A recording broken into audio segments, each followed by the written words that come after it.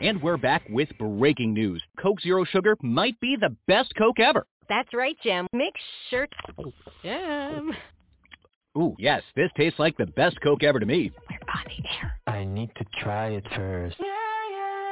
With zero sugar and refreshingly delicious, is Coca-Cola Zero Sugar the best Coke ever? Pick up a 12-pack from Meijer today. Blog Talk Radio. We know there is no good things in this life. But I want to say, man, we don't have to do wrong because we live in this world. If a Christian decide an amen to sin, he will need to repent. If one decides to fall by the wayside, he needs or she needs to repent. Repentance will restore you back unto God's righteousness. Repentance will restore you. Every one of us, none of us is beyond repentance. All Christians still need to repent. Whether they deliberately do something or whether they do something that they're doing, amen, something they don't even know they don't know, they still need to repent.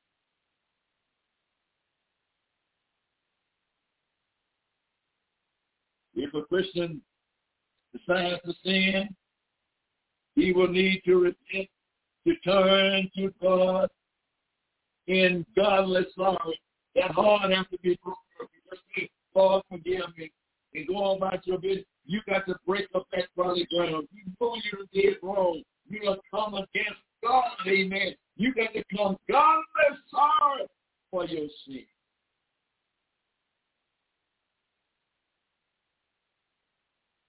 He will find forgiveness from God.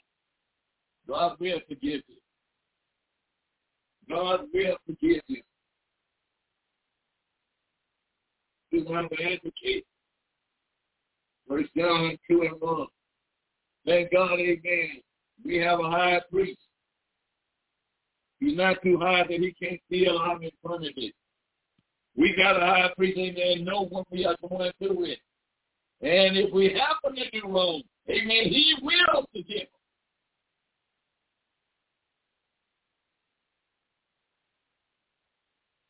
Those who plant young fruit trees, and rose bushes, and other types of plants have to contain with stickers while growing from below. They are called stickers because they rob the plant of the vital nutrition that was growing. And as they grow, they waste the energy of the plant, since they will produce no fruit. This is a wild growth, and it must be controlled. If the plant is to produce capital, these stickers are much like the old crown nature of a person that tries to regain control over the Christian. In other words, what I'm saying, if you're going to be saved, you want through something. Everything is not going to be smooth, but you still don't have to sin. Wages of sin is death, children. But the gift of God is eternal life. When a person is filled with the Holy Ghost, he receives sufficient power to help him. The Holy Ghost, amen, is very important. Amen. In our day and time, we need some power. We need some supernatural power. And the Holy Ghost gives us that supernatural power to keep us. It is our keeping power. to help us live a godly and a victorious life. Nevertheless, he will still be facing at difficult times and temptation will test his alignment to Christ. It doesn't make any difference how saved you are. You're going to be tested. No matter how long you've been in Christ, you're going to be tested. God will make a way when you are tempted. He'll make a way for you to escape. Amen. You don't have to bow down to temptation because it is there.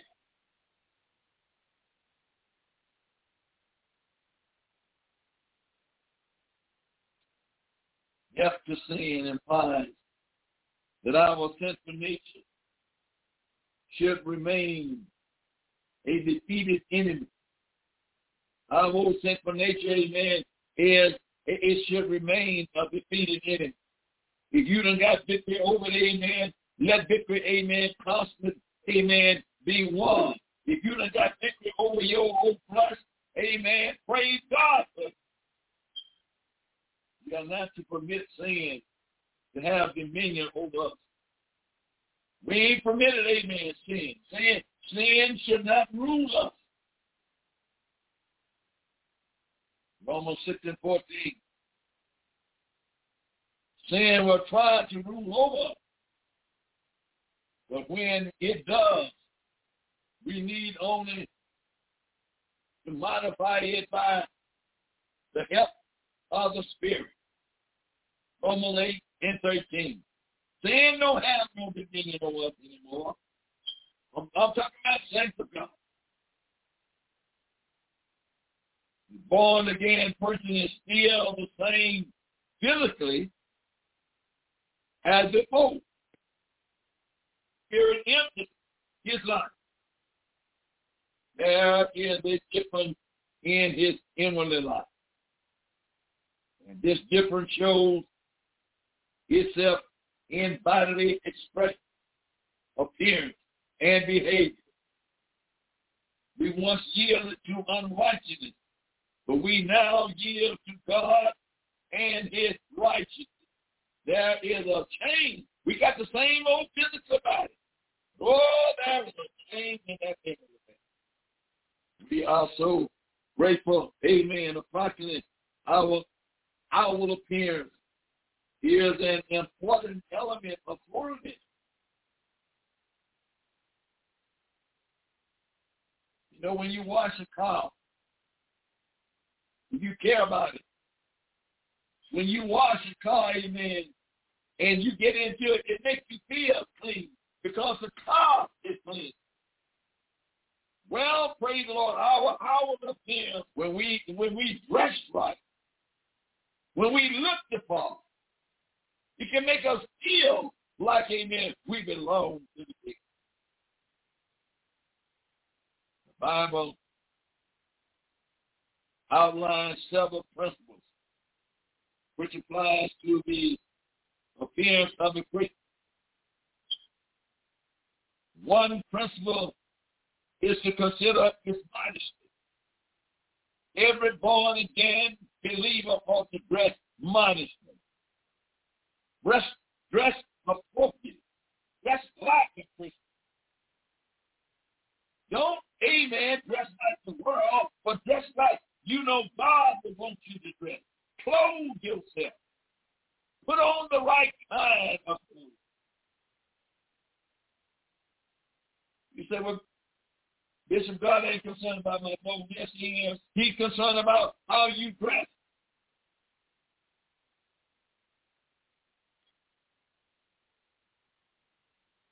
God wants us to be decent.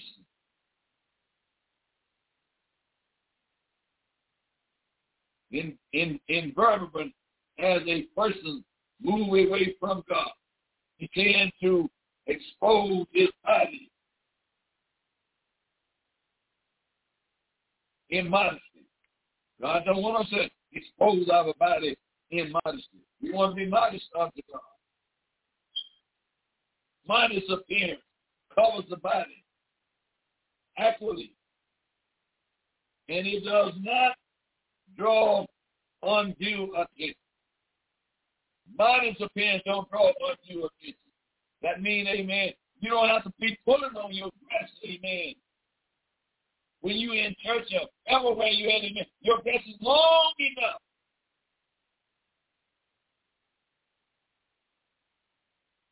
When you, amen, got to pull it and try to cover it up, you know that ain't right. Modest appearance covers the body, and it does not draw undue attention. Paul, the apostle, wrote that women are to adorn themselves in modest appearance. 1 Timothy 2:9. And certainly this principle is true for men also.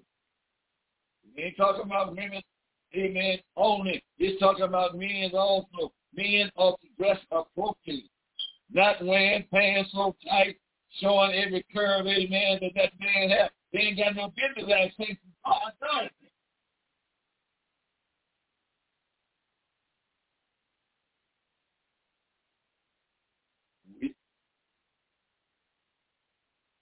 Another principle to observe, amen, is that modesty or himself to fail to maintain a modest ego is the base of vanity. You don't want your life, amen, to end up in vanity. Vanity leads individuals to go to extreme measures in adorning themselves. You can look nice, amen, don't overdo it.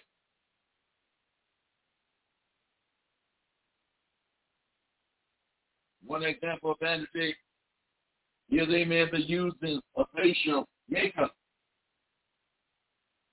The Bible associates wearing makeup with evil participation in the Old Testament. Jezebel was the atonement of evil and vanity. When she heard that Jesus was coming, she painted her face and adorned herself. 2 Kings 9:30, Jeremiah 4:30.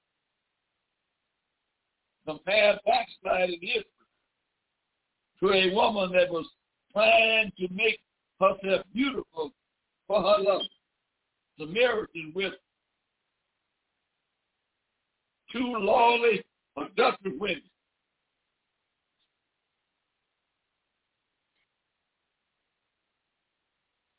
And they are faces and adorn themselves with ornaments. In Ezekiel 23:36-44. Vanity is also exhibited by the wearing of excess jewelry. We see so much of that today. You know how amen, for the Christian women today is to wear excess jewelry, all kinds of jewelry. But I believe if you read our Bible, look close to God again. Vanity and pride violate the base principles of humanity. And moderation, which God designed in his people. Prophet Isaiah clearly described that vanity of wearing ornaments. In Isaiah 3:16-26, when the people of Israel displayed their pride by wearing ornaments of jewelry, God pronounced the judgment upon them. In the New Testament, Paul admonished Timothy with regard to the proper adorning of a Christian woman. 1 Timothy 2:9, he says, in like manner also, that a woman adorn himself in modest appearance, with shamefacedness and soberness, not braids of hair of gold and pearls and costly array. Paul, amen, let Timothy know that all that hairstyling and all that they put in their hair, it wasn't neat.